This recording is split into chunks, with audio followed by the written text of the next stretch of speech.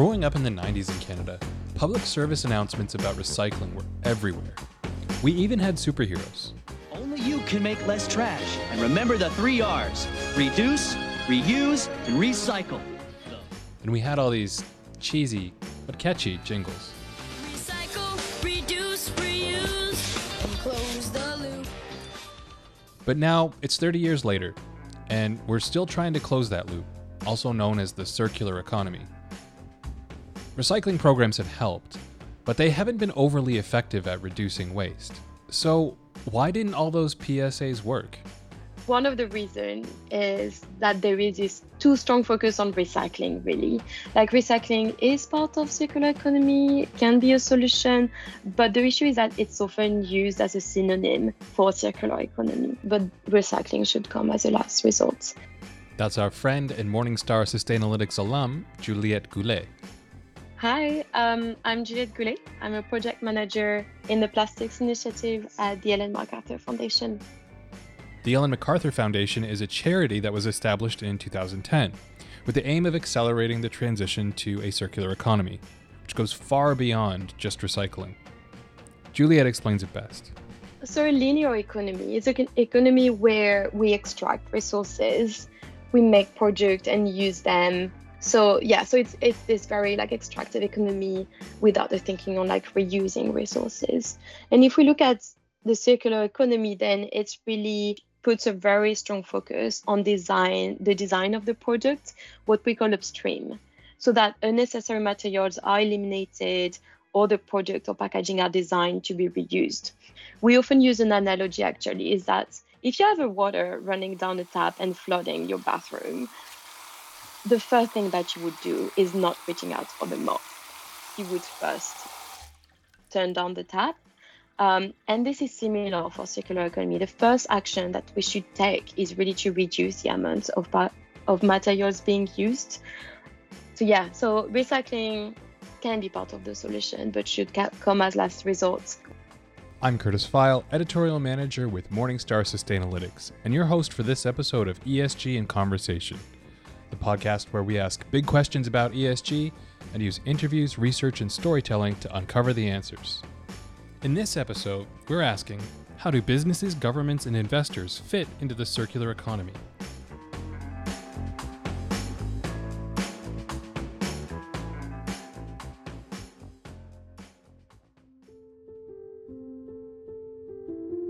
As investment and corporate leaders around the world continue to gain more sophisticated understanding of the impacts of climate change, many are eyeing circular business models as potential solutions to mitigate their impact. In circular economy business models, organizations try to stop waste from being produced in their value chain from the very start, rather than attempting to simply recycle what they can at the very end of their product's life cycle. A true circular economy involves sharing, leasing, reusing, repairing, and recycling existing materials and products for as long as possible. Proponents say that it comes with a lot of potential benefits. The Ellen MacArthur Foundation, for instance, says that by 2040, a circular economy has the potential to reduce greenhouse gas emissions by 25%, create 700,000 net additional jobs, and generate savings of $200 billion US per year. With such promising upside, why then has it been challenging for businesses to adopt circular business models? I think for me, the challenge is that at the moment, business interests often take precedence, and we seem to live in a kind of illusion that we can continue business as usual by just tweaking on a few things, like switching to renewable energy while keeping production and consumption similar as they were before, or tweaking the design of a packaging to make it more recyclable. But this is not making changes at the scale and pace needed. From a bird's eye view, the problem seems unwieldy, to say the least. For businesses and governments to begin implementing circular models, they must first have a clear vision of success. It is important that you have a single strategic vision, and that whoever carries it out. They don't really have many options not to. That's Wayne Hubbard. He's the Chief Executive Officer of Re-London, a partnership of the Mayor of London and the London boroughs to improve waste and resource management. The organization's goal is to transform the city into a leading low-carbon circular economy. At Re-London, we have a theory of change, which sets out what we think needs to happen, and the impact that we're after is reducing carbon emissions, but reducing consumption-based carbon emissions. We also have people who can help us, who are what we call enablers, like the government, the media, the education sector, so on and so forth. Then we can put together a matrix of how we can deliver some of this activity on a citywide level, and then we can apply at the neighbourhood level. So that gives us a framework to try and understand this complicated and overwhelming problem. Wayne says that the key to success is to shrink the problem down. Where it starts to get, I think, really, really interesting is, so London is a city of around 9 million people, which is, you know, if you're sitting here, you think, well, how on earth are we going to change 9 million people? How are we going to reach all of those people and make the change that we need to happen? But interestingly, London has 600 or so high streets, shopping centres, I suppose, 600. And 90% of Londoners live within 15 minutes of those 600 locations. So if we can deal with those 600 locations and not the 9 million individual Londoners by putting together partnerships of citizens, business, local government and civil society, then we can define a template approach that we can apply to those 600 neighbourhoods, and we create circular neighbourhoods or low waste neighbourhoods or sustainable neighbourhoods. But creating these circular, sustainable neighborhoods requires a strong community, and it has to be built on mutually beneficial partnerships. In London, with our incredible entrepreneurial and startup culture, we have this wellspring of business. It's a bit like the maybe the Silicon Valley of the circular economy. We've supported over getting towards 400 businesses, and citizens can opt to go to their refill shop, or borrow a drill, or use a reusable piece of packaging, or whatever it is, or share food through an app, or take advantage of the fact that a restaurant has food at the end of the day that it hasn't sold, but it's selling off cheap. All these things are now possible, not just because we've supported them, we have, but because we have this in London. We have this interesting crowdsourcing of these solutions, and that means that citizens, local authorities, business and government can look at these range of solutions and start to reduce waste, not because they're trying, but just because these businesses are inherently less wasteful. And I think that's where the magic happens for me. But how does this scale up to larger multinational corporations with complex supply chains? There's no one-size-fits-all solution, but the encouraging news is they're already thinking about it. A lot of this circular economy sort of thought leadership started with the big corporates. And it was big corporates in certain spaces, so the likes of Renault or Unilever, who and there'll be others, who are making stuff. They're looking into the future and seeing that there's going to be potential disruption there by geopolitical events, by environmental events, by climate change, by just resource extraction, making these materials rare, and therefore it becomes harder to get them. By government regulation, increasing regulation in the EU and elsewhere. So these big corporates started to think about the circular economy as a viable alternative as a hedge against all of those factors that I've just mentioned. So in a way, the corporates are both a part of the problem and part of the solution, because they're still churning out all this stuff, fast fashion, plastics, packaging, all of that still churned out by these big corporates.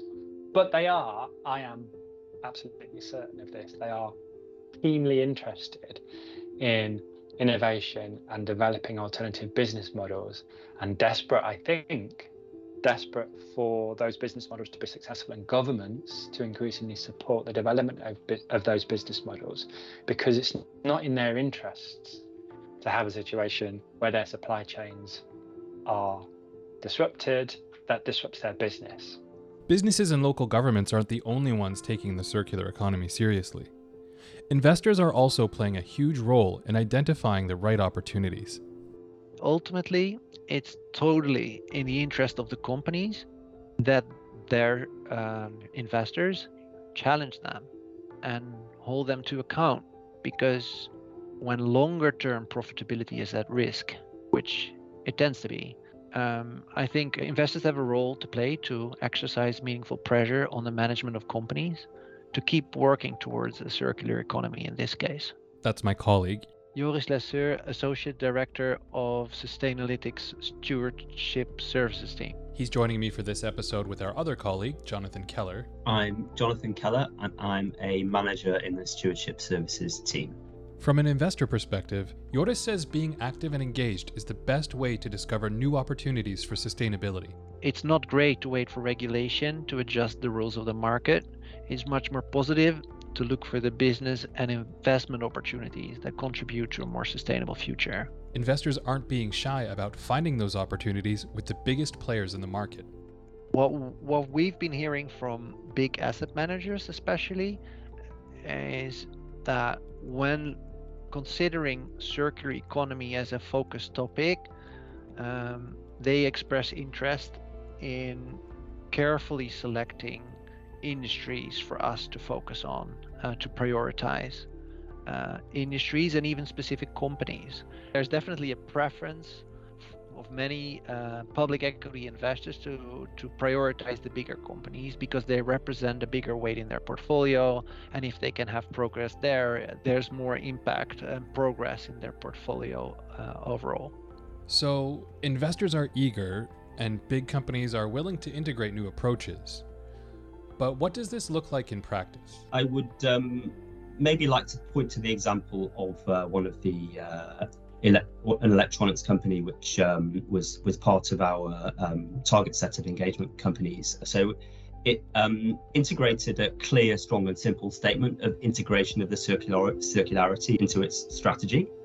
Operationally, it implemented various circularity measures. So it sourced £1.7 million of ocean-bound plastics in one of the years under review, and partnered with a third party on a certification scheme for ocean-bound plastics to do with testing, inspection and certification. And it was also able to point to the fact that 85% of a certain notable brand of products that it put out into the world contained post-consumer recycled content, and that it was able over a period of 20 years to use 125,000 tons of recycled plastic, including from its own products that it used in a sort of a closed loop fashion. So there you can see like a real alignment between strategy, between sourcing and results in terms of the products that the company put out into the world, which would have had a significant cost saving in terms of sourcing materials, and also, given the success of this product line that we're talking about, would have made a notable contribution to its bottom line. But it's not always as straightforward as recycling plastic and celebrating the win.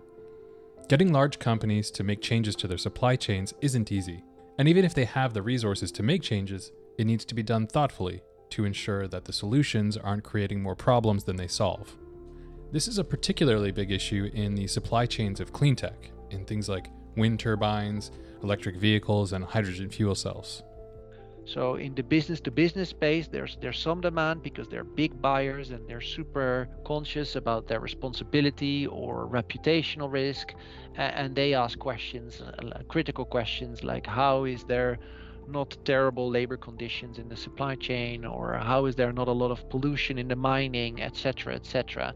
But we're encouraging companies not to wait for customer demand, because it's super important that they get this right, because they are there to replace a problematic industry based on fossil fuels.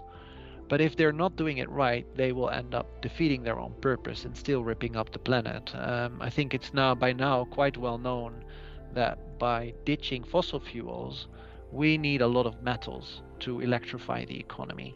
And those metals need to be mined. So we're finding ways to recycle metals forever, but because we're electrifying so many industrial processes, a lot of these many different metals are needed. They need to be mined, refined, and that takes disruption of local environments, and it's very hard to do that in a responsible manner. But our engagements are definitely directed to address that as much as we can. Juliette has seen some of those same questions arise in the packaging and plastics industries, and there isn't always a clear solution. This needs to be done very carefully, because we do see some companies reducing the amount of plastic packaging by substituting to paper or by using other materials. And actually, there is a very interesting report by Unomia that I recommend everyone in the sector to read, really, because it looks at the action needed in the material sector, for instance, plastic, aluminium, steel, to be aligned with the carbon budget allowed to remain under the 1.5 degrees Celsius under the Paris Agreement. And in this report, they mentioned that the demand for plastic need to reduce by 3% every year to be within the carbon budget. And it's important not to just substitute for paper or other materials such as aluminium, as this risk leading to unintentional trade-offs. So for instance, this would create more competition for land use, which will further destruct habitats and can also lead to increase in GHG emission. So in brief, there is a need to reduce at the moment all material consumption to decrease our reliance on fossil fuel, but also to reduce the burden that we have on all planetary boundaries. In researching this episode, there was a lot to learn and understand, because the circular economy really encompasses everything. It's every level of government, small businesses and multinationals, and complex product cycles and supply chains. It seems impossible to even pick a starting point. In talking to all of these experts, the best advice I've heard for both businesses and investors is to shrink the problem down. And as Jonathan puts it, look for the opportunities. In short, the main things I would encourage people to think about when they think about the circular economy is that it's an opportunity and not just a risk mitigation measure, and that it can act as a sort of a fulcrum for their efforts in relation to many other sustainability issues.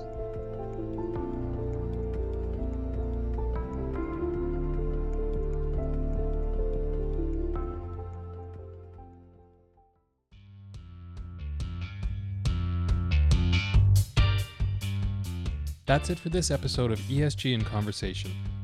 If you'd like more information about investor engagement on the circular economy or plastics, head over to the Resource Center at Sustainalytics.com or reach out to our engagement teams. If you have any questions or suggestions for topics you'd like to learn more about, email us at podcast@Sustainalytics.com. Thanks to Juliette, Wayne, Joris, and Jonathan for joining me and providing their insights.